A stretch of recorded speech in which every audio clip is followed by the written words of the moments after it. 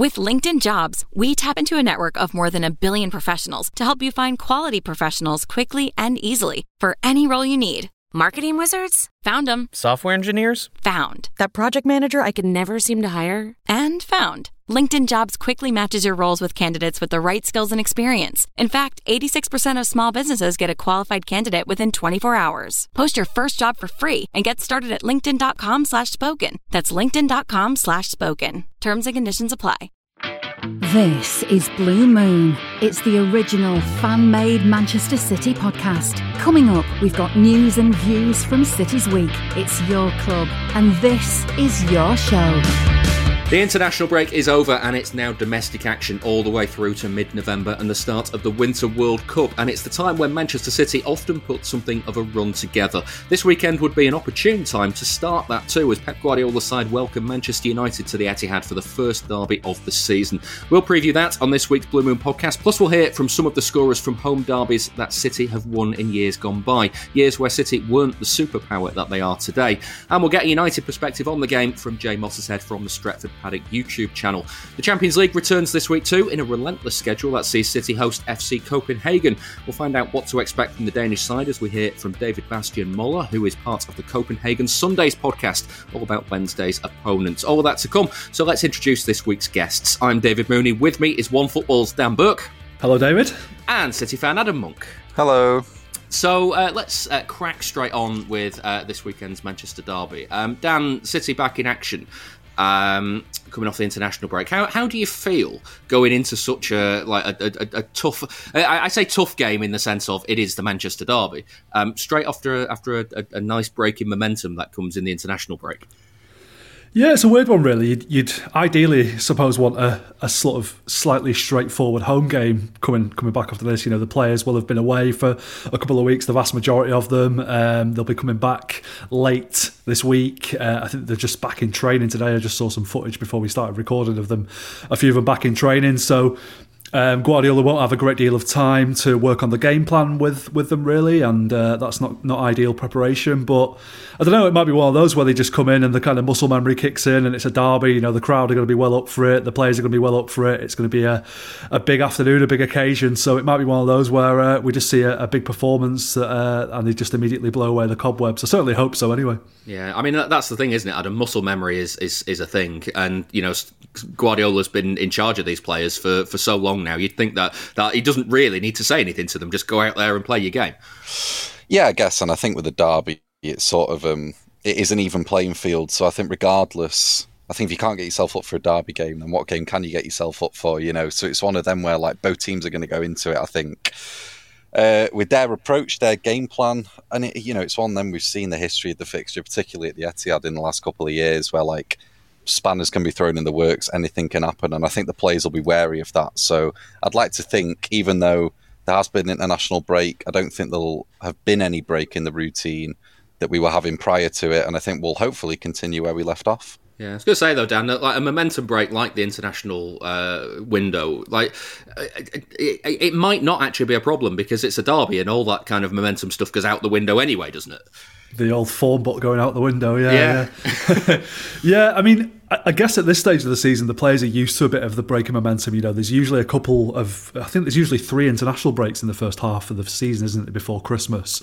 Obviously, it's a bit different this year with the World Cup. So it's something that they're kind of accustomed to. Obviously, there was a strange situation with the Queen dying and matches being postponed. But, you know, if anyone should be worried about a lack of momentum, it's United, really. They've not played for nearly a month. You know, they played in the Premier League anyway. They played in the Europa League, basically had a kick about in Moldova or wherever it was. So it's not really good preparation for them. I think we might have got a good hint as to how Ten Hag is going to line United up in that game, but they've not really had much of a warm-up for this, really, whereas, you know, at least City played Wolves before the international break and got that good result and a bit of confidence, and, you know, we're unbeaten going into the game, and, you know, the ball is very much in City's court, it feels like. So yeah, I think it will be a case of, you know, the form going out the window a little bit in derbies, and I think it's going to be a tough game for City this weekend, certainly a lot tougher than it was when we played United last time. But I don't think momentum is going to be, it's not something that we should worry about anyway, or certainly not as much as them. Yeah.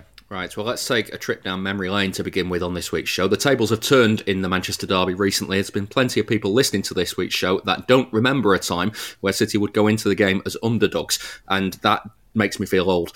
In a bid to make us feel less old, we sent Dan on a trip down memory lane. He's been digging through the podcast's interview archives to hear some of the scorers from home Manchester derbies that City, perhaps a little unexpectedly, won in days before the club was as successful as it is today.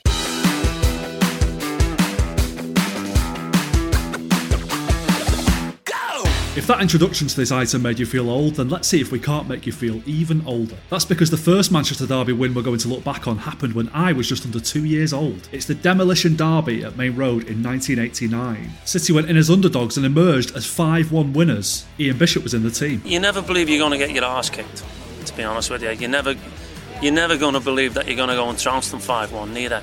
You know, it was a case of we were a young team, they were a team full of superstars, and it fires you up. I mean, to stop and think about it now, I'd probably get the same feelings in my stomach as I did before the game.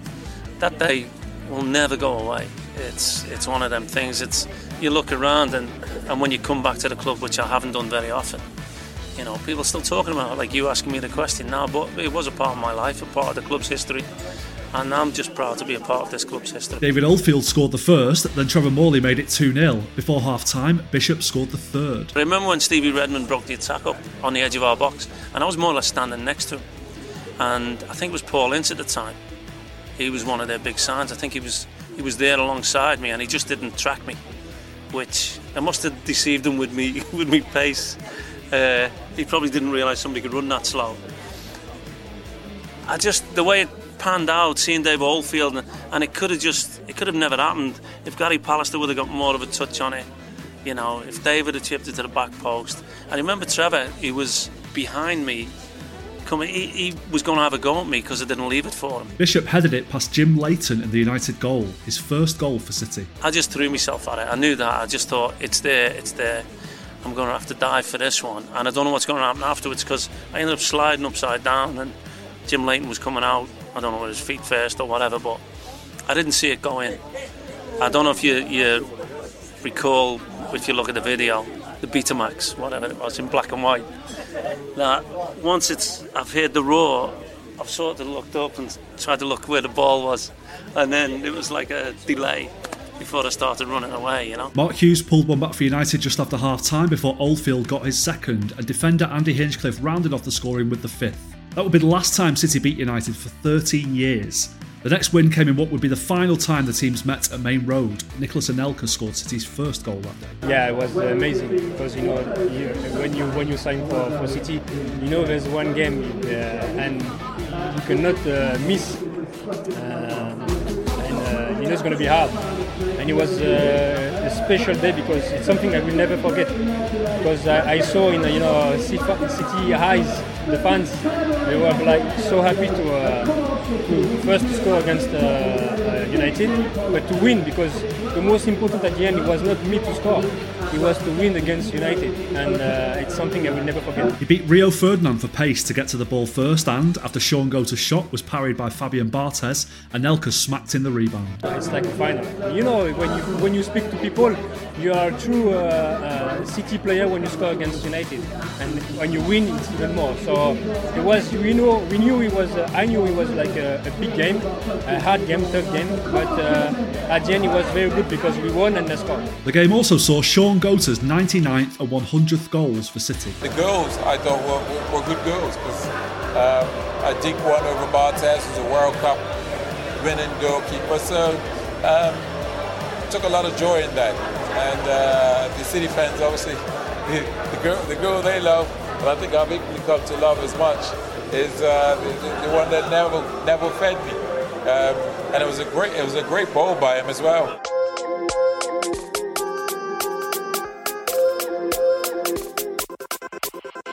Anelka and Goater wrote themselves into City's history by scoring the goals that won the final Manchester derby at Maine Road. 4 players did the same the first time United visited the City of Manchester Stadium. One of them was John Macken. I just remember all of it. I remember the build up to it. I remember obviously being the first game, everyone was excited, and it was a big deal at the time, and obviously we managed to give me the nod that I was playing it.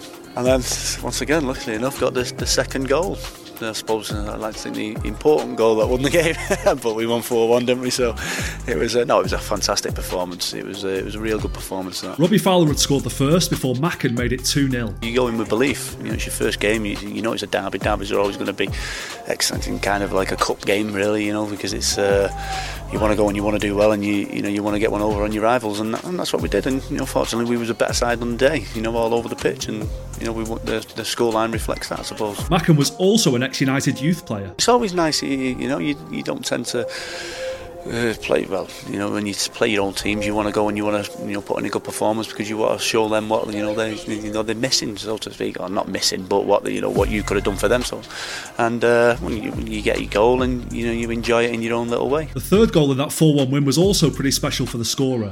Trevor Sinclair grew up a City fan. It was a dream come true, that. I have to say, it was an ambition that I'd had from a kid. And Manchester United very successful when I was growing up and for the majority of my career.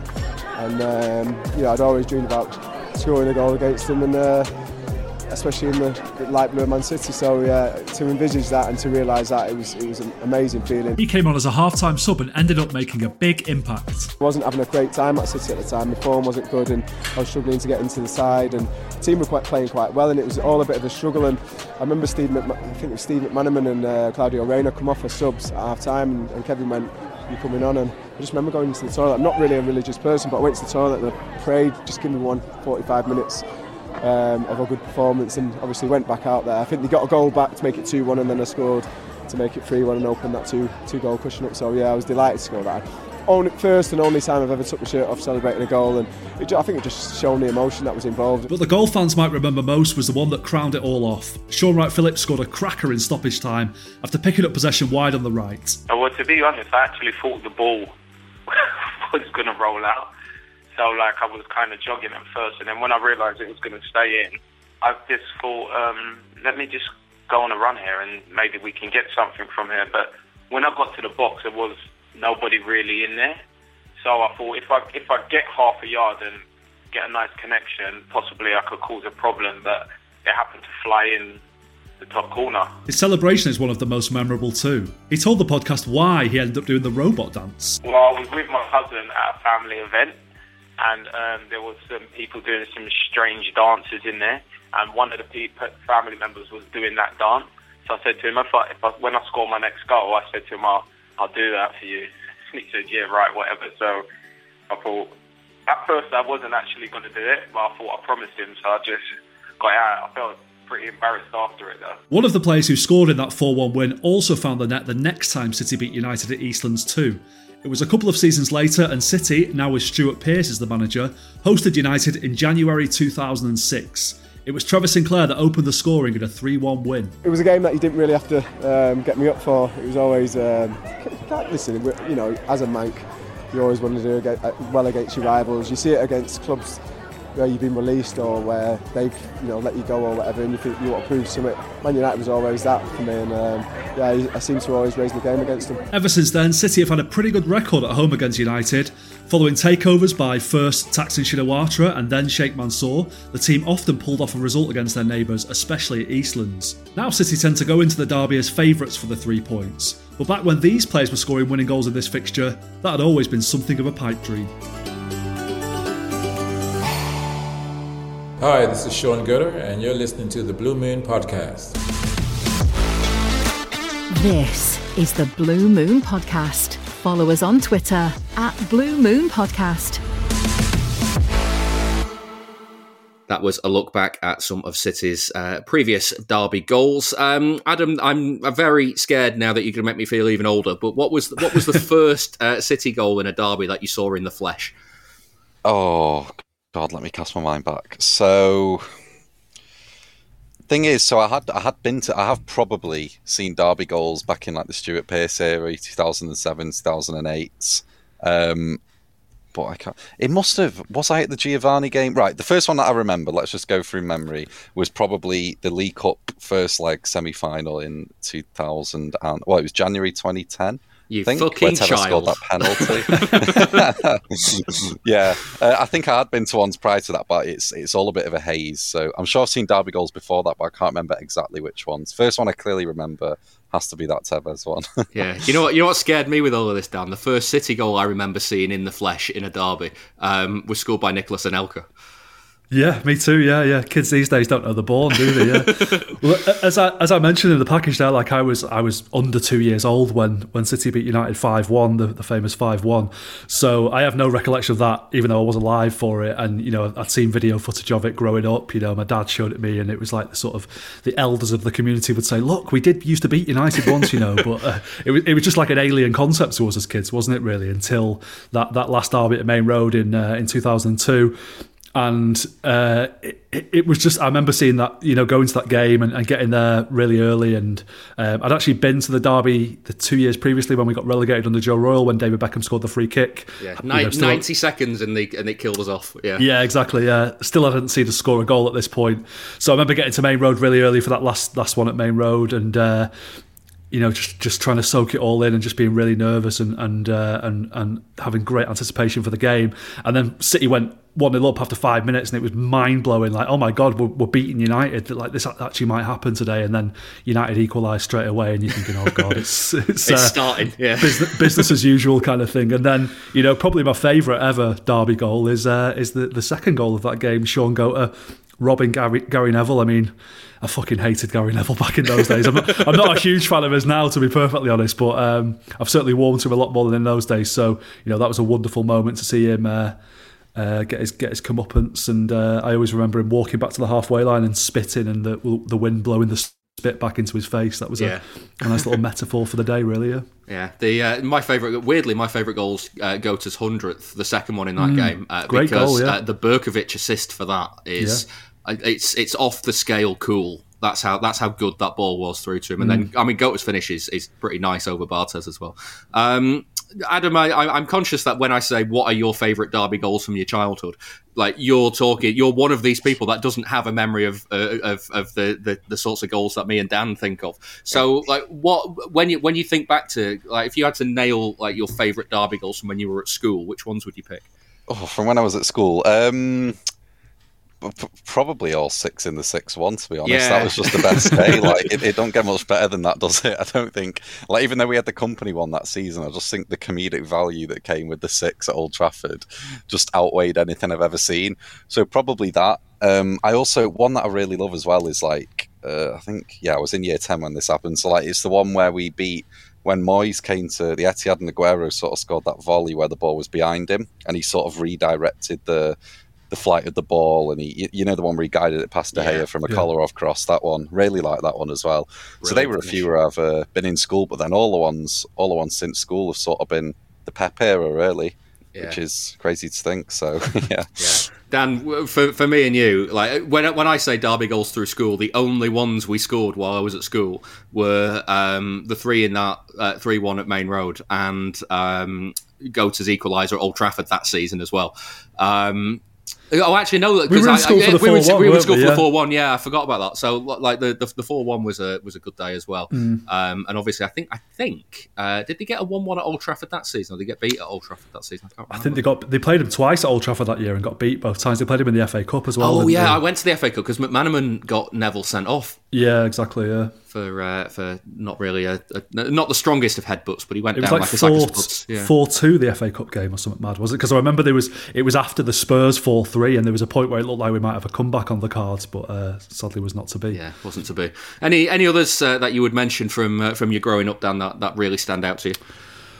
I mean, the first win at Old Trafford in however many years it was. What was it, 30 odd years or something? Yeah. That was, again, a mind-blowing concept. And I never thought I would see us win at Old Trafford growing up. It just seemed beyond the realms of possibility, basically. And the whole circumstances around that game, with it being the 50th anniversary of the Munich air disaster, all the talk that the City fans were going to spoil a minute's silence, the special kits they were wearing, the occasion and all that kind of thing. I remember I actually watched that in a pub and walk into the pub with mates, and one of my mates going, "We're going to absolutely thrash you today." And I was like, "Yeah, I think you're probably right, to be honest." And then, Benjani scores on his debut, Darius Vassell scores, and that was just like, that's one of my favourite ever days as a City fan, because I just never thought I would see it happen. You can listen to the show ad-free by joining our Patreon, patreon.com/Blue Moon Podcast. That brings us to this weekend, Adam. And City's record at home in the derby under Guardiola isn't the greatest. It's played 7, won 2, drawn 1, lost 4.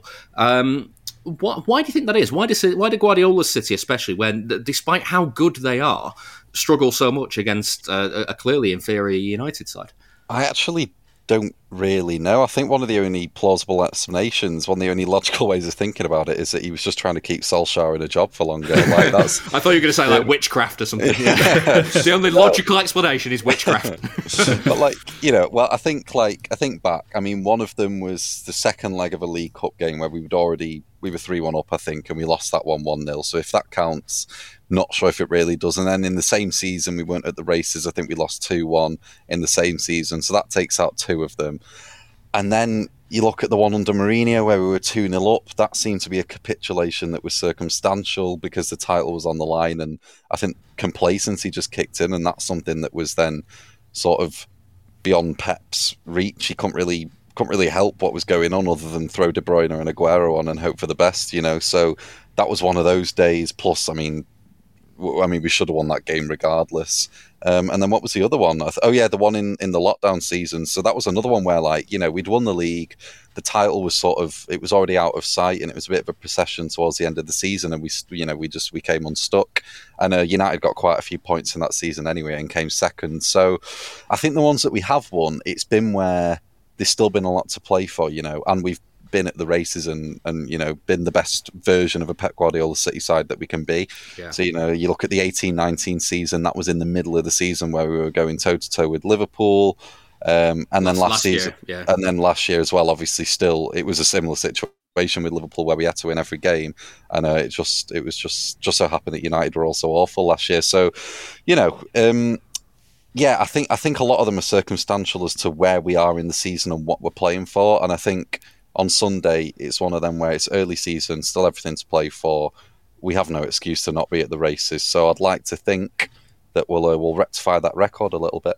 Yeah. Dan, do you expect the same sort of approach from United? Sit back and try and hit City on the break? And if that's what they do, how does City stop them doing that? Is it just a case of you just need to make sure you manage these counter-attacks? Yeah, I mean, I think probably one of the big reasons why they've had a decent record against us in recent years is that the kind of City's Achilles heel, the way to beat City typically is to let them have the ball, to soak up pressure, hit them on the break. Now, Southampton trying to do that, for example, aren't going to do it very effectively, but the players that United have got can do it very effectively, and that has been the case in games recently.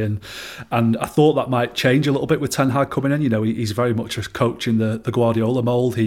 He likes a possession style of football. He likes high pressing, and I think with him, the first 2 results of the season for them, the defeat to Brighton and Brentford, sort of shocked him a little bit. Shocked him into kind of going back to basics. And if you look at their stats, they beat Liverpool at home with 29% possession, scored goals on the counter attack. They beat Arsenal at home with 39% possession, again scored goals on the counter attack. I looked at their XG is they've scored 8 goals in the league, and their XG is 8.8. So they're just being really clinical, which is a bit of a worry for City this weekend. That's red flag central, isn't it? Yeah, it is. I mean, the hope is that Guardiola is aware of this. I'm sure he is, and has thought of a way to counteract it. And that City are playing a bit more directly this season. With Haaland up front, they're going to try and get the ball into him, and there's less of that kind of tippy-tappy football that United can just soak up, and maybe we can sort of get balls into Haaland and score some goals. I mean, a lot of it depends, this game plan that United might have on who scores the first goal. If City take an early lead, as they did in the derby last season, all right, they got it back, but City then went ahead again. And I think if you look at Rangnick's game plan from that game, it was like bizarre, really. He played Pogba as a false nine. He tried to go toe-to-toe with City, really, and we just battered them. And if they try that this time, we'll batter them again, I'd imagine. So I think Ten Hag will play a bit cautiously, but hopefully we've got a way to play around it. Yeah, I was going to say, Adam, I guess having Haaland up top changes the dynamic a little bit, in that we've seen already this season he's made goals out of nothing at times. So if United are trying to do the thing where they soak everything up, then he could just pop up out of nowhere and smash it in the net from 6 yards. Yeah, that's the thing. And I think the thing with United is, the thing that I've noticed over the last couple of seasons really with the defenders they've got is that they don't like chaos. They're not good at dealing with chaos. And you've sort of seen...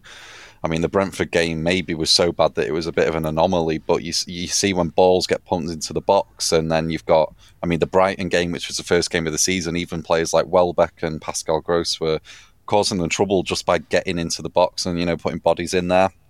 I think, with the goal threat that Haaland is, and like Dan said, we don't have to play tippy-tappy football anymore. We sort of can just we don't have to play the inch-perfect pass. We can put a ball in there and see what happens. And, you look at that goal Haaland scored against Dortmund, ball comes in, it's not even a half chance, and he still scores in ridiculous fashion. So the United defenders will be wary of that. And I think the thing with United defenders over the last few seasons, we're seeing, all right, they've kept a few clean sheets recently, but they have communication issues. And I think if we're constantly asking the question of them, eventually... I think they won't have an answer, and I think it's an inevitability. I think that Haaland's going to score because of the player he is as well. I think he'll be the type of lad that's up for this occasion. He'll be raring to go. He's a City fan as well, of course. So, I think despite the result, I can't see a world where Haaland doesn't score on Sunday. Yeah. Well, let's check in with Jay Mottershead from the Stretford Paddock YouTube channel to find out what the mood is in the red half of Manchester at the moment. Well, it's a bit of a difficult one because going into the sort of let's call it the break from Premier League, when we had that break, we were on this great run. We've been on a great run, 4 Premier League wins, some big wins in there as well. The one against Liverpool at Old Trafford, Arsenal at Old Trafford as well. There's real confidence there. Then we've had a couple of Europa League games, Sheriff and Sociedad. We lost the Sociedad game, won the Sheriff game. But it's difficult to gauge just how much those games tell you, because it was a slightly changed team, especially for the Sociedad game. Sheriff, a couple of changes, but a bit more like the sort of team you'd see in the Premier League. But one thing that concerns me a little bit is that whole thing about momentum and match practice and all that sort of stuff, because we had that momentum going in the Premier League, and now we've had this big break. City have obviously been playing, like you said. You've had a tough game as well in the Champions League in that time as well. So it's just difficult to know where United are at, because had this game come on the back of, say we'd played Crystal Palace and Leeds like we were meant to, and then it was City, I'd feel a lot more confident. But having an extended break, it does worry me a little bit, because I feel like we might be a little bit rusty, and you can't afford to be rusty against a team like Manchester City. Yeah, well, I mean, going right back to the start of the season, I know a lot of City fans were quite happy with United's start, with losing against Brighton and Brentford. How have things changed since then? What's the manager done to change it up? Because you have been on a pretty decent run of form since then. Yeah, definitely. I mean, the Brighton game was bad. The Brentford game was beyond awful, as bad as I can remember seeing United for, I was also going to say as bad as I can remember seeing United, but then I think back to the 4-0 away at Brighton last season, or the 5-0 at home to Liverpool. So, yeah, we've had some pretty bad results. It felt like a Ralph Rangnick performance against Brentford. It really did. A team that just didn't look up for it at all. Since then, Ten Hag has really got that sort of team spirit going. The game against Liverpool, we were up for it. Straight from the kickoff, fighting for every ball, winning our individual battles. The crowd were behind the team as well, which is great to see. And also that little bit of quality. They've brought in the likes of Lisandro Martinez, who's done well, Tyrell Malacia. Christian Eriksen has actually surprised me at how good he's been. I remember him at Spurs. I thought he was a decent player, a good player. I wasn't amazed by him, but I have been amazed by him recently in Manchester United. I just think he's been just sort of making us tick, and I wasn't expecting that. And he's also, going back to your question about it tonight, he's been able to get the best out of certain players. Diogo Dalot is looking better than ever. I've never seen him play this well in a United shirt. Marcus Rashford, especially against Arsenal, looks like the Marcus Rashford of a couple of seasons ago. And those are the kind of things that Erik ten Hag needed to do. He needed to bring in quality, which he's done, and get the best out of certain players. And in the last 4 Premier League games anyway, we've seen that. And obviously, the big test of that will come at the Etihad. Yeah, I mean, the other the elephant in the room in all this as well is that he dropped Maguire. What's the situation like there? Yeah, Maguire's probably been the most spoken about player for United over the last couple of weeks. I felt, it's easy to hate on Maguire, and he got a lot of criticism. I think that if you look at those games we lost, the Brighton and the Brentford game, he wasn't that bad. If you look at the team in general, Maguire, it's not like he was at fault for all the goals or anything like that. I think Maguire sort of suffers from a little bit of being a symbol of what's gone wrong at United in terms of overspending and underachieving a little bit. But when Martinez come in, you could see the difference. And I think Martinez and Varane have formed a partnership. Martinez especially, he gets the team going. He's geeing up his teammates, high-fiving his teammates, hugging his teammates. Seems to have a good relationship with David De Gea.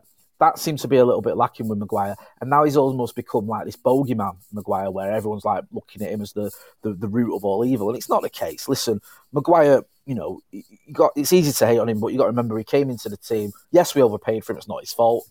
He did help us finish 3rd in his first season and 2nd in his second season.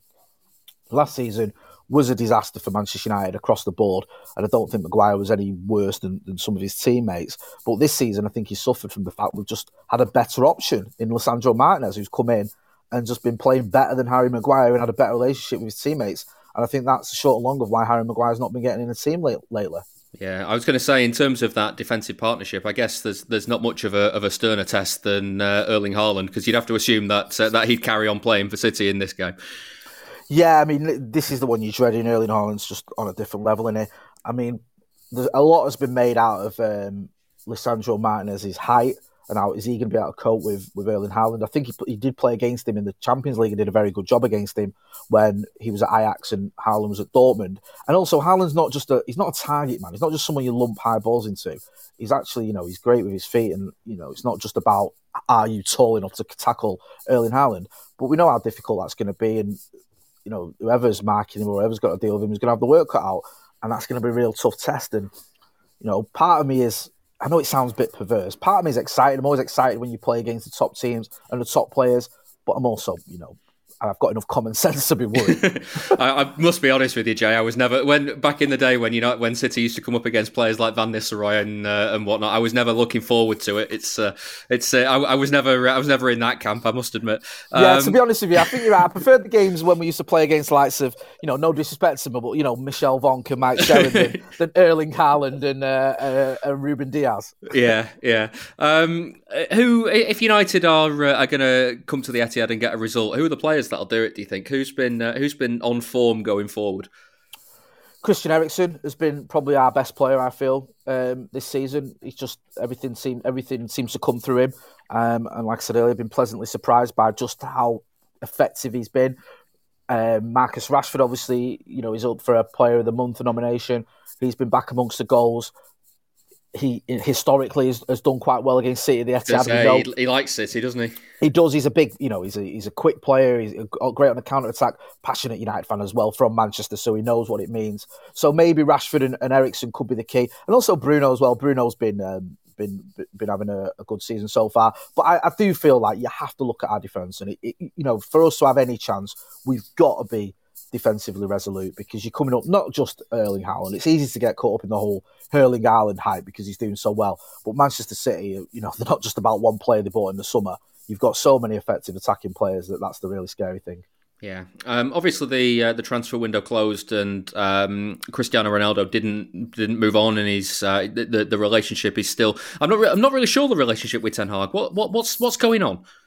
It just feels like there's sort of maybe a mutual respect there, that they're okay with each other. I think we have to give Ronaldo a bit of credit in the sense that, if you can call it credit, he's on about 350k a week. But he's not down tools. He's not fully thrown his toys out of the pram. He is, playing a role at Manchester United, and he's giving his all. You see him in the Europa League. You see him when he comes on as a substitute. You can't question his effort. Maybe you can look at the quality, has it diminished a little bit? And is he still the Ronaldo that we've seen over the past few years? Probably not. But he's certainly putting in the energy and the effort. I think he's accepting of the role that Erik ten Hag is asking for him. Erik ten Hag set out his stall quite early with Cristiano Ronaldo, even when we had the likes of, Anthony Martial's been out for most of the season. Cristiano Ronaldo still can't get in the team. You've seen someone like Anthony Elanga getting picked ahead of him, which is almost unthinkable, but that's happened. And I think Ronaldo and Erik ten Hag do have this mutual respect and understanding. I don't think they're, particularly great fondness for each other, but if Cristiano Ronaldo's prepared to play a fringe role at Manchester United and do it as well as he is doing, in the sense that, he is an effective substitute, he is someone who can come in for these games when you need him, then I'm happy for it to continue, and hopefully it can do without any dramas. Yeah. So looking ahead to the game on Sunday, how do you feel going into it, given that, City under Guardiola generally win most games, but United, they've got a bit of a record of coming to the Etihad under whatever manager United have got, facing a Guardiola side and doing pretty well. Yeah, it's a real anomaly, our record at the Etihad. It's much better against City than our record at Old Trafford, because I think Old Trafford, our record has been pretty almost woeful, not just in the league but in the cups as well.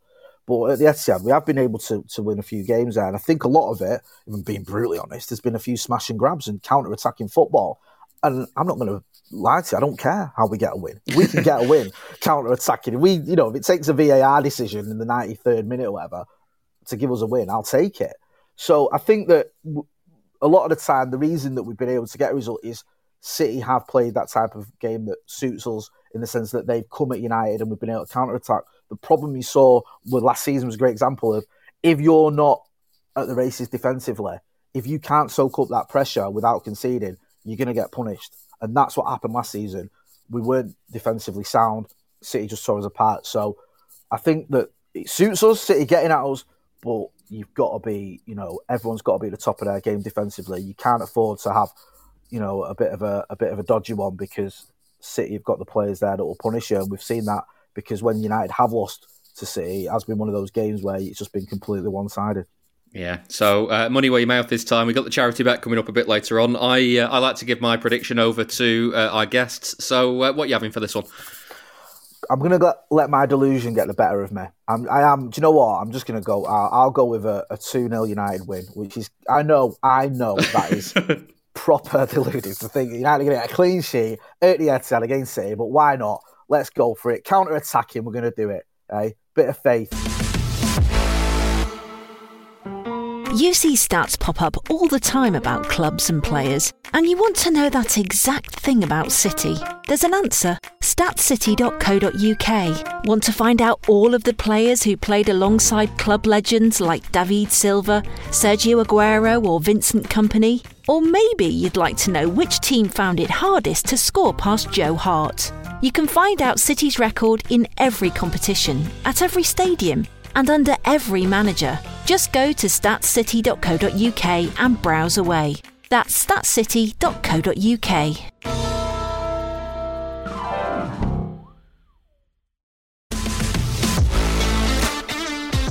Please give us your backing. Patreon.com/Blue Moon Podcast. That was Jay Mottershead from the Stretford Paddock YouTube channel. He talked about momentum there, Dan. How beneficial do you think it actually is that City played in the last round when United didn't? Yeah, I mentioned it earlier. I don't think it matters too much, because we both had that international break. We're both coming off the back of that.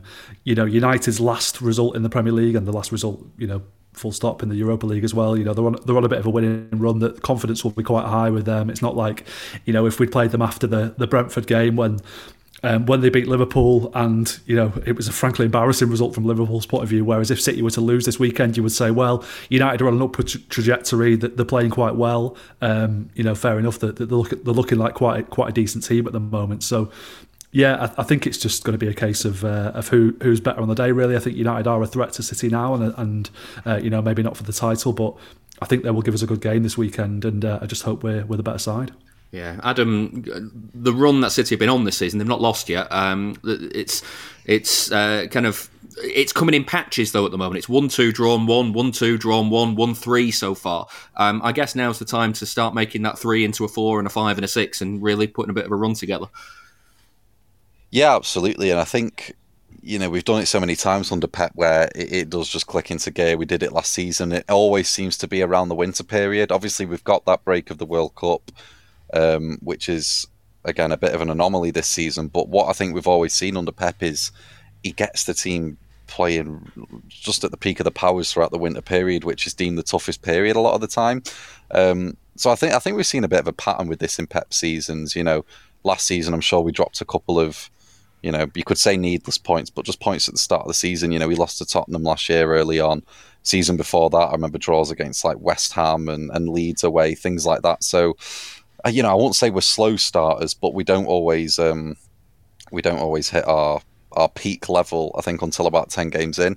So I just think it'll be a case of trusting Pep, following the trend that we've set over the last few seasons. And I'd expect us now. I think that was the final international break, wasn't it, before the World Cup? So I'd expect now, that we sort of kick into gear, especially with the Champions League group games and stuff. I think it'll become a natural thing for the players. Yeah, Dan, it feels in a weird way, even though City haven't played since that Wolves game, it does feel like they're starting to grow into this season a little bit with the performances, because as much as there was a good 20-25 minutes against Wolves where City were on the back foot and Wolves controlled it, City soaked it up, they went down the other end, they scored the goal that sealed the game. It feels like they're kind of maybe moving up from second gear into third at this point and just kind of starting to put the foot on the accelerator. And I'm just wondering how much of it is like the usual City growing into a season, or how much of it is actually, they've got a fairly new style of play with Haaland coming in and, integrating a fair few new players in there as well. Yeah.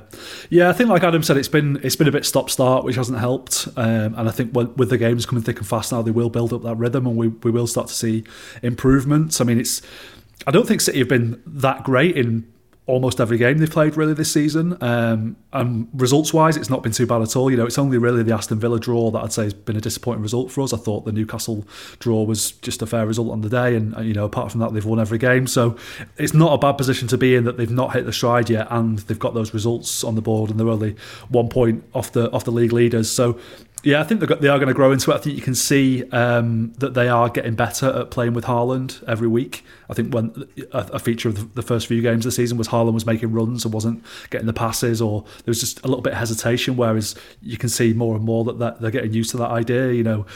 I think the wings have been a little bit of a conundrum for Pep so far. I don't think he's quite worked that out yet. I don't think it's helped that Mahrez has been in really poor form, and he's been almost trying to play him into a bit of form. And I wouldn't expect to see Mahrez start in the derby, because I just don't think he's earned it in recent weeks. It'll be interesting to see what he does go for there. But aside from that, the system isn't that different to how it has been in previous seasons. It's still been the two number 8s. It's still been Rodri holding things together in the midfield. So I think it's just a case of them getting a bit warmer and growing that rhythm every week. Yeah, well, let's talk about the selection for the coming games, because we'll talk about Copenhagen in a few minutes. But first off, Adam, the defence is kind of a bit all over the place at the moment. Stones, we've not heard from Guardiola yet, but the way Stones came out the England game, I can't imagine he's going to be anywhere near fit for this weekend. Laporte's just coming back from surgery and unlikely to be thrown straight back in. So that kind of picks the centre back pairing for yourself, do you reckon, with Diaz and Akanji? Yeah, Diaz is a guarantee, and I think Akanji as well. If you're going off form in a blue shirt, he'd probably play, and if you're going off form internationally, he'd probably play as well, because I think did he get a goal and an assist for Switzerland in the break? I think he might have done. You'd think that'd be something I would check before a show just after the international break, but I haven't, so I don't know. Yeah, well, I saw it on City Extra's feed anyway, so I think he must. I remember seeing it, so yeah, I think based on how he's played, he's been a good signing so far. He's certainly impressed me, and I think he had quite a few doubters. I think the only black mark really on his game is his aerial dual succession rate. But other than that, he's got really good all round stats in the ball progression, that kind of thing. I think Akanji and Diaz, they pick themselves. Is Walker fit? That's the question. He played for England, didn't he? So yeah. He was on the bench against Wolves as well, wasn't he? So it must be. Yeah, you'd imagine Walker, Cancelo as well. I would imagine, for the back four. Yeah, and then kind of moving forward, Dan, you mentioned how Rodri's been holding everything together. You kind of imagine that the midfield is Rodri, De Bruyne and somebody. Who is that somebody, do you reckon? Is it Gundogan, more control, or Bernardo, a bit more energy? Well, I would... there was a few times last season when Pep tried to get Gundogan and Bernardo in the same team, and it didn't really work, with De Bruyne as well. I think, Bernardo was used as the false nine. Obviously, that's not an option anymore, or certainly not one that we need to pursue. So my preference would be to go for Gundogan and De Bruyne in the middle, and then put Bernardo out on the right wing, cutting in onto his left foot.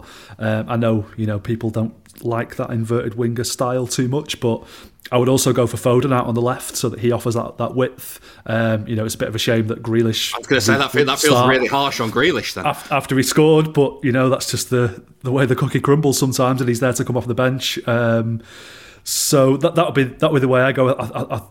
I think Bernardo played there a few times in his first couple of seasons out on the right wing and wasn't, it wasn't really that suited to him, but I've seen him play there a couple of times this season, and I thought he looked quite good, and I think it does give them a bit more control, a little bit more a way to kind of repel the counter-attack. So that'll be my preference, but who knows what Pep will go for. He'll probably throw a complete wild card in there, knowing him, won't he? Well, I was going to say the wild cards, Adam, are probably Alvarez or Mahrez.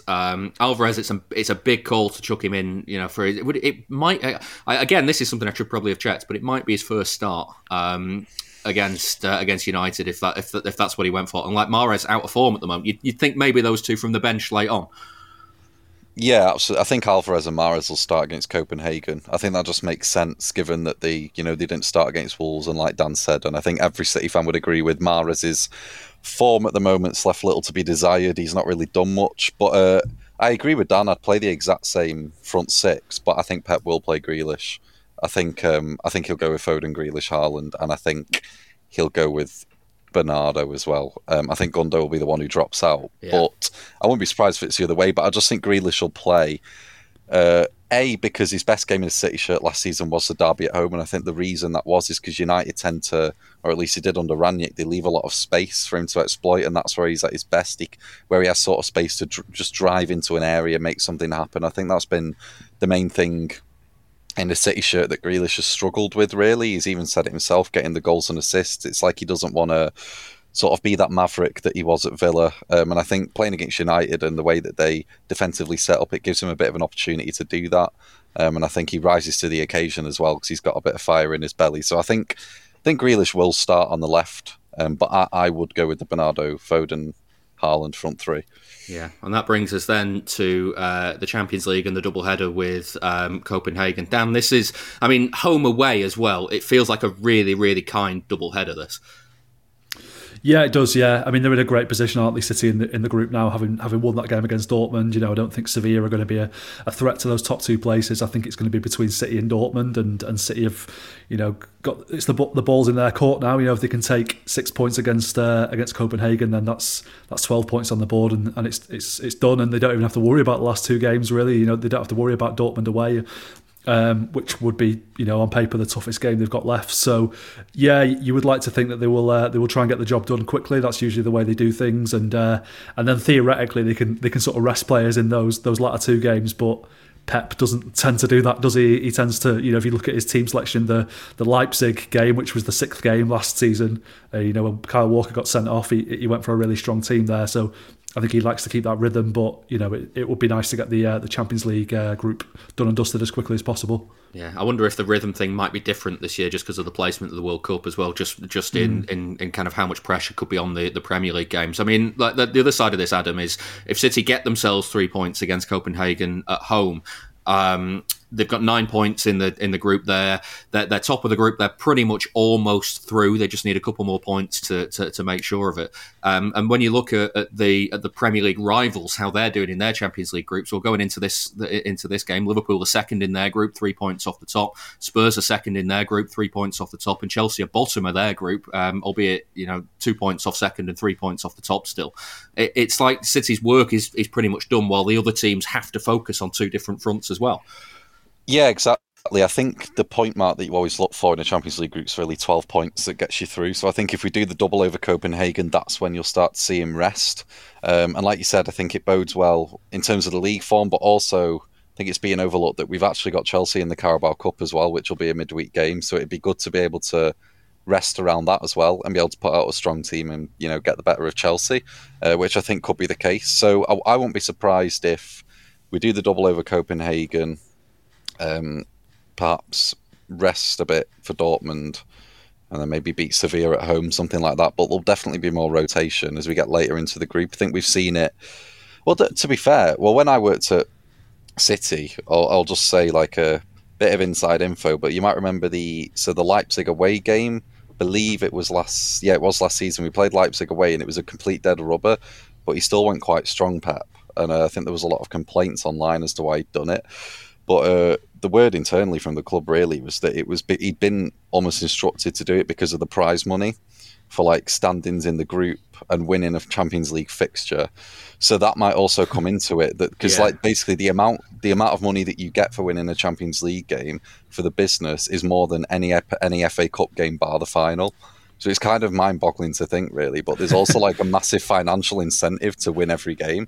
So I don't know, maybe he will go strong. But in terms of a game sense perspective and a game management and resting, you would think, and he's done it before at places like Shakhtar away in seasons gone by where he's rotated. I think you will see it. Particularly if we do the double over Copenhagen. Yeah. Moneybags Man City penny pinching. That's a Blue Moon podcast exclusive there, isn't it? yeah, exactly that. Right, so time to find out more about this week's Champions League opposition. I've been speaking to David Bastian-Møller from Copenhagen Sundays to get an idea of what we can expect. I started by asking how the season was going so far. Terrible. Absolutely terrible. And that just cost coach Jes Torup his job. So actually next Sunday... I guess 2-3 days before we meet you in Manchester, we'll see our new coach in action for the first time. Yeah, just looking through the results at the moment, sitting in ninth in the table. Like, what were the hopes at the start of the season? It surely wasn't that. Well, FC Copenhagen is the biggest club of Denmark, and we like to think that we're the biggest club in Scandinavia, and we're born to be champions and to play in Europe as we do this year also. So it's been terrible, and it's really, really disappointing. And to be honest, last season weren't fantastic either. We were champions, but only by 3 points, and the play wasn't fantastic. So it's not been good. Yeah. What do you think's been going wrong? Well, as you might know, we had Ståle Solbakken as a coach for many years in Copenhagen. He's the national coach of Norway and one of your players also for the national Norwegian team. And to fill out his shoes was quite a big assignment for Jes Torup, and it never really went well. And then this season, actually what gave the team the championship last year, from my perspective, was the defense. From going from a terrible defense season, the season before the last one, they got a hold of it. They had a record-breaking season with 19 clean sheets out of 32 in the Superliga and so forth. So it was great defense-wise. And it's been not good this season. So that's one of the reasons. And then also FC Copenhagen at the moment has difficulties in scoring goals. We had 17 goals in 10 caps, which is maybe quite all right, but 7 of those fell in 2 matches. So also we have a goal scoring problem. Yeah. So when it comes to the midweek game with City, how do you think they'll approach it? I mean, obviously you mentioned that you've got a new manager. Is that going to change things? Are you expecting a different setup? Well, not really. FC Copenhagen's approach to these big matches are that they should do well also internationally. Meeting Manchester City, of course, is a great task, especially when we are away. I used to say that we can beat any matches in Parken in Copenhagen, but away that's going to be difficult. I spoke to a friend that's a huge FC Copenhagen fan the other day, and he said if he can keep it down to 5-0, he would be happy. So obviously the defense will be important. And then, of course, the team wants to score. They don't go to Manchester to lose or to take a draw. They go to Manchester to win. But of course, if we can get a goal or two, we'll see what happens. Yeah, I mean, in terms of you mentioned the defence hasn't been up to scratch recently. Is that how you're expecting to play? Pretty much trying to get a result from a solid defence. Yeah, I should think so. But as I told you, we're not going for just to keep the catastrophe down or to take a draw. They're going on the field to win. So of course the defense has to be solid, but also offensively they have to do well. It's obvious playing Manchester City away. The defense has to be absolutely solid and flawless. Otherwise, it will be terrible. We're quite aware of that. Yeah. Obviously, going forward, if you are to cause an upset and get a result at the Etihad, who are the players that'll do it? Well, as you might know, we just got Andreas Cornelius, old FC Copenhagen player, came back from Trabzonspor, came home to Copenhagen.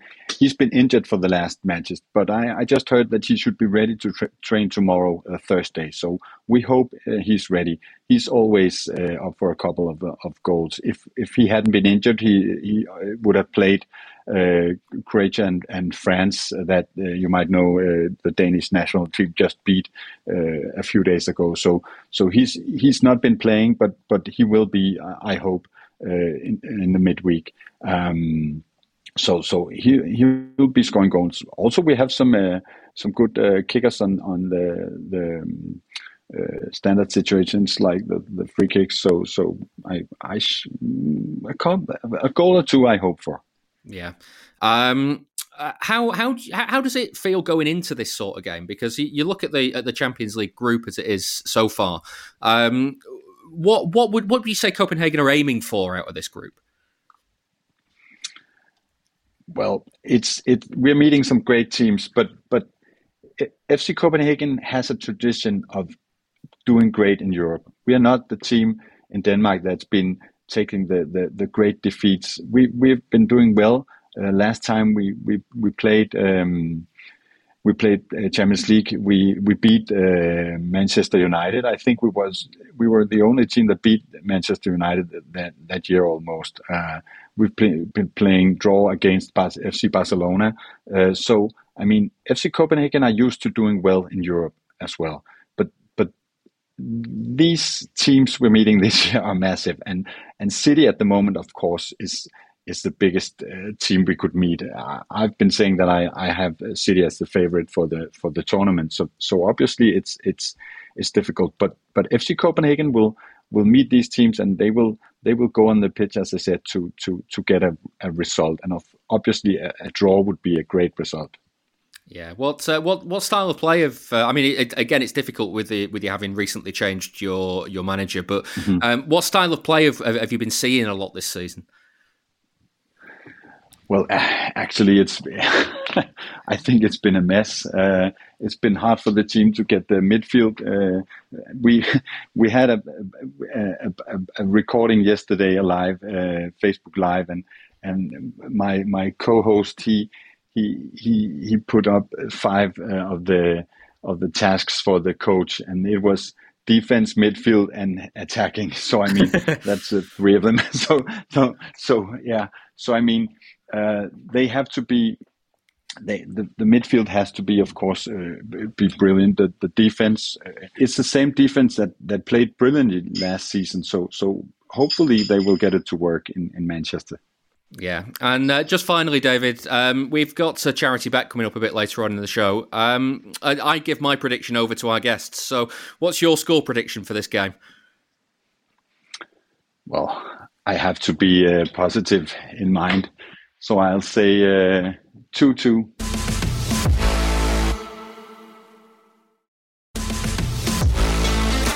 If you enjoy the show, please give it a rating and a review wherever you get your podcasts. That was David Bastian-Møller from the Copenhagen Sundays podcast. I mean, it's interesting, Dan, to hear him say, basically, my first question, how's the season going? And his answer is terrible. So, I mean, immediately I was like, okay, a bit more confidence there then. Yeah. I mean, it's not. I try not to be too cocky when it comes to the Champions League these days, but the group stage has become a bit of a formality for City in recent years, hasn't it? And it was when the draw was made for this one, I thought, okay, there's a couple of tricky ties there. You know, Sevilla might be a bit of a threat, and they were awful when we played against them. Dortmund were okay, but you know, we got the job done in the end. And I think that game was more about City being really poor, and Copenhagen don't look a good side at all. So it should be, you know, easy 6 points. This really, it doesn't always pan out like that. We'll see how it goes, but the Champions League really for City only gets interesting and difficult once you get to the quarterfinals, if we get that far. And I don't mean to sound cocky, but it seems like we don't really have to worry about getting out this group, do we? It's done already. Just got to avoid Lyon and Wigan, and everything is going all right. Exactly. Adam, are there any players that you'd like to get a little bit of a chance across these? Maybe not the first game, because City still, you know, it's only 2 games in, and City want to take full control of the group. But by the time you get to the second game, I'm wondering how much you might start to see involvement of players like Alvarez, for instance. You said you thought he'd start, but also Cole Palmer. Yeah, he was who I was going to say, because I think it's a very hot take now, but I would definitely start the phasing out process of Mahrez and the phasing in process of Palmer, much like we've seen with Foden and sort of your Silvers, I guess Sane sort of did his ACL in Foden's breakthrough season, so that sort of aided him. But I'd like to see a bit of a phasing out, a bit of a changing of the guard now, because I think Palmer's ready. I think he's got so many attributes to his game. He's a great striker with the ball. He can take on men. He rarely loses the ball. Good on both feet. I think with Mahrez, sometimes you sort of almost know what he's going to do or what side he wants to cut into, whereas Palmer, he sort of got that chop and change onto his right foot as well, which is really deadly. So I'd like to see Palmer get a couple of games, and also he's already scored in the Champions League. Let's not forget, Club Brugge away last season, came on, cut inside, scored a similar goal to Wickham, so and then scored against Swindon as well, which was a great finish. So he's already had a few goals. And like you said last season, Prem soon comes, so he'll probably get his Premier League goal as well. So, I think Cole Palmer would be the one that I'd want to see come in. I think we'll see a bit more of Gomez as well, who obviously started at Sevilla, but I won't be surprised if he actually starts in the first Copenhagen game. That won't surprise me at all. Yeah, if he's trusted for that second Champions League game, he should be trusted for this one, shouldn't he? Yeah, absolutely. So I think we'll see him again. Yeah. On the other side of the fence, Dan, are there any players that you'd like to see given a rest? And there's one name that is kind of like in the sirens right now is Erling Haaland, because I'm like, as much as I want to see him play every minute of every game, you do have to be very aware that you don't want to run him into the ground. No, you don't want him to get injured, because you know I do think his goals have papered over the cracks a little bit for City this season and have really helped us get through some games where we haven't been too great. So you don't want him to get injured for any length of time, really. I think it's probably inevitable that it's going to happen sometimes. You just hope that it's not something that plagues him throughout the season. Obviously, he's going to get the rest off during the World Cup. So for all the big games, then definitely he's first name on the team sheet. But for the likes of Copenhagen, you know, maybe even the Carabao Cup game against Chelsea, you'd put him on the bench, I would say. And I want to know what City look like without him again, actually. I want to see what Alvarez can do as the central striker, or whether we can slot back into that false nine formation. I think we need to know that, and we need to be aware that it's probably something that we're going to have to rely upon at some point. So I would definitely have him on the bench for Copenhagen, I would say. Yeah. Right, well, we're raising money for the Man City Fans Food Bank Support Group on the charity bet again this season. William Hill is giving each of us a £10 correct score single, with the winnings going to the group, who are helping the Trussell Trust support people in food poverty in Manchester. We've raised £205 so far this season. The group again will be outside the Etihad ahead of the Manchester derby, collecting donations of non-perishable food and money, so please go and give them a visit if you can. They'll be under the bridge by Asda from about 11:30 right up until about 1:30 before the game on Sunday. Let's get your predictions on the board then for this one. We heard earlier on for the derby that Jay was going for a 2-0 optimistic United win, and boy is it optimistic, because if it happens it'll add £500 into the kitty. It's 50-1. Adam, I'm going to start with you. What are you going for this one? 3-1 City. Nice and solid. Nice and solid, 3-1 City. 10-1, £100, job done. Dan? I'm going to go 3-2. Very tight. 10s 3-2. 3-2. In many ways, I hope that it's a game where City are 3-0 up and United's 2 come in like 95 and 97, because then it's not been tense at all, and it'll add 220 quid into the kitty with a 22-1 shot. That brings us to Copenhagen. Dan, I'm going to start with you. What are you having? 4-0 City. 4-0 City. Comfortable is 13-2 and £65 if you're right. Adam? I've gone 4-1, inexplicable conceded goal, but we'll still get the job done. Yeah, that really does boost the odds because it's 14-1 and £140 if you're right. And if David was right and his supremely optimistic 2-2 comes true, then it's 45-1 and £450 if he's right. Remember, you've got to be 18 or over to gamble. Prices can change. And for more on responsible gambling, have a look at begambleaware.org. Time to finish this week's show with some listener questions. Get in touch for future shows on Twitter at Blue Moon Podcast. You can also email us as well through the website. Just go to bluemoonpodcast.com and fill in the form there.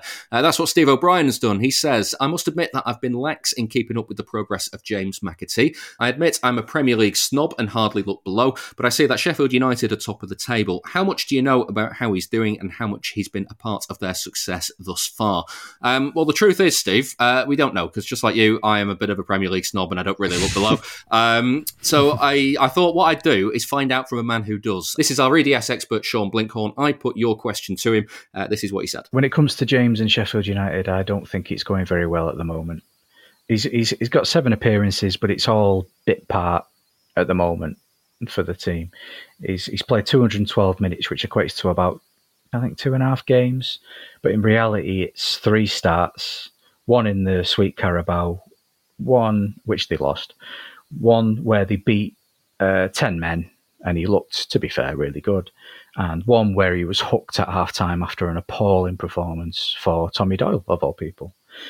There was a lot of concerns when he moved to Sheffield United originally about the manager, Paul Heckingbottom, and the style of football he plays and whether he'd fit in. And unfortunately, so far, it seems to have come true.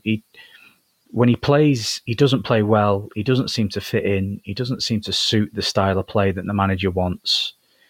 And on the back of that, he's only playing cameo roles for England under-21s, which for a player who's about to turn 20, with all the talent he is, it's a bit concerning. The question says that Sheffield United are top of the league at the moment, which is great because the experience of winning for apprentices in a results-based business is fantastic. But his involvement in that is minimal.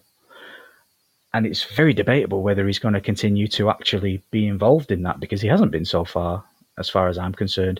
He's not troubled the scorers in either column so far. He looked really good in that game versus, I think it was against Luton, where they went down to 10 men.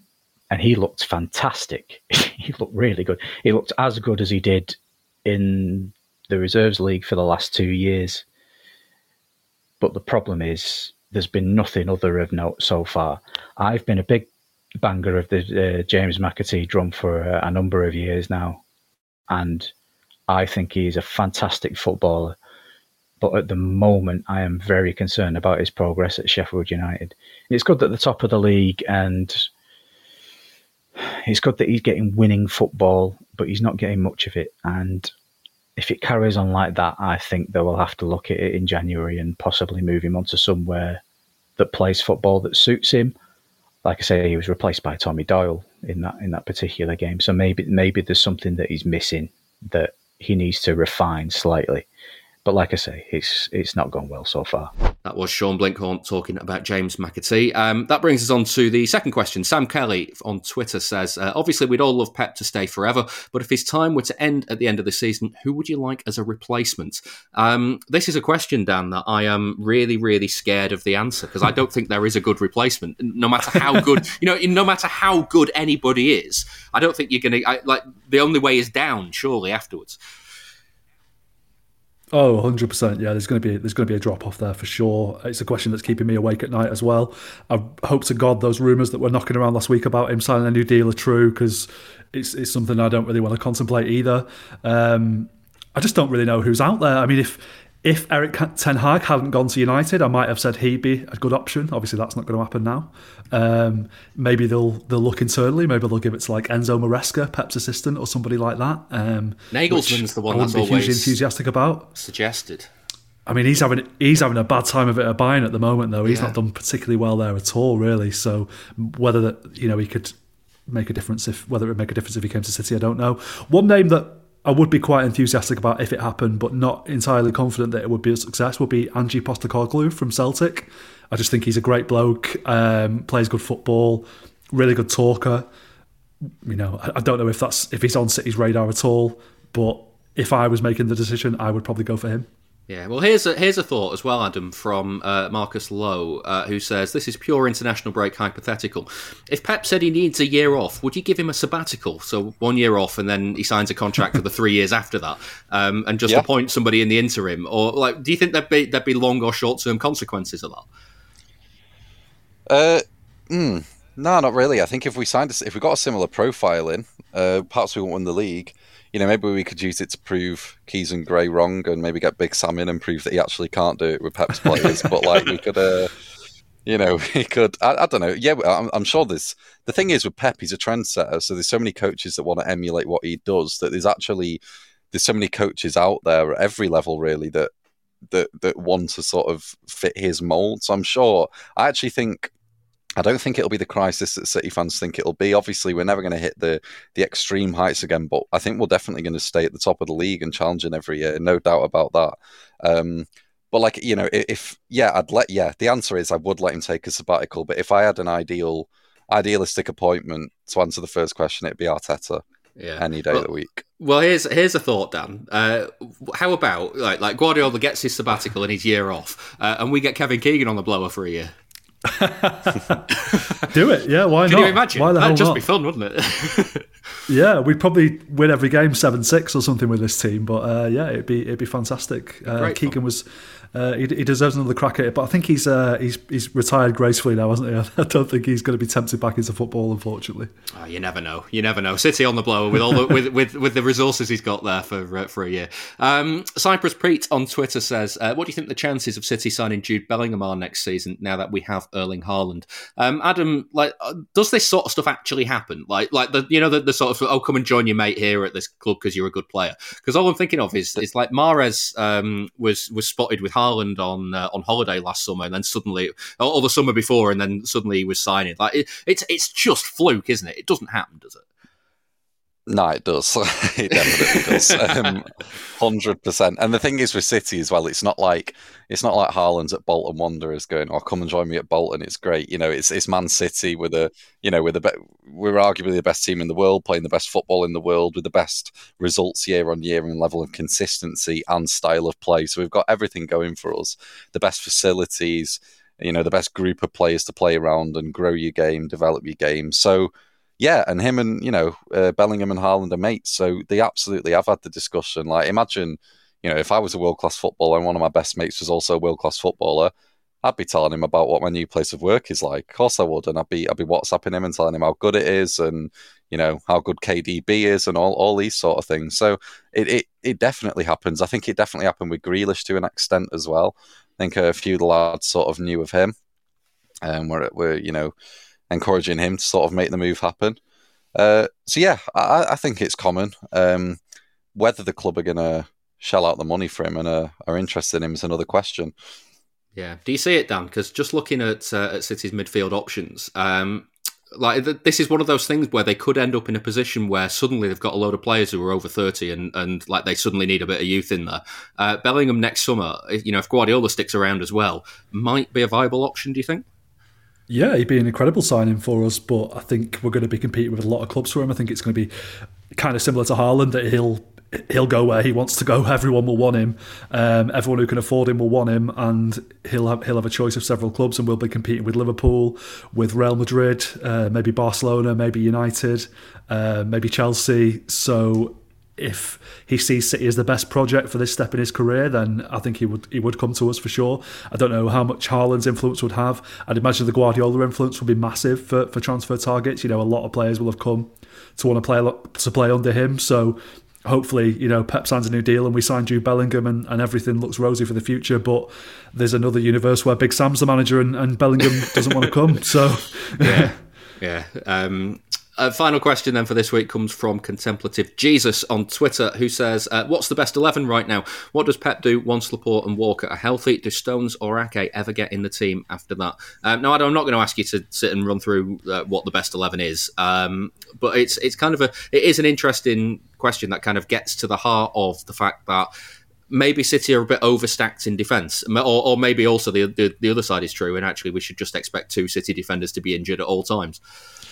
I could tell you what I think the best 11 is. What I will say is I think Stones is our best centre-half. I've always thought it. I think he's got the most to his game. He's the best ball carrier. He's got the best passing range, maybe bar Laporte. I think his reading of the game superb. So he starts. I don't think it's a question of whether he gets in my ideal team. He gets in on merit because he's earned it. Ake and Stones were also sort of auxiliary fullbacks. Like Stones has played right back quite a bit. Ake can play left back. Yonks ago, Laporte used to play left back as well a few years back. So, we've got left back. We've got centre halves who are also flexible across the back four. So I think we'll see often this season that 3 of the 5 centre backs actually play in the back line. So there's plenty of room for rotation. And look, as the games get more thick and thin, and also let's not kid ourselves, they're not all going to be fit at the same time. So some of them are going to be injured. I think we're seeing that now with what's happened to Stones.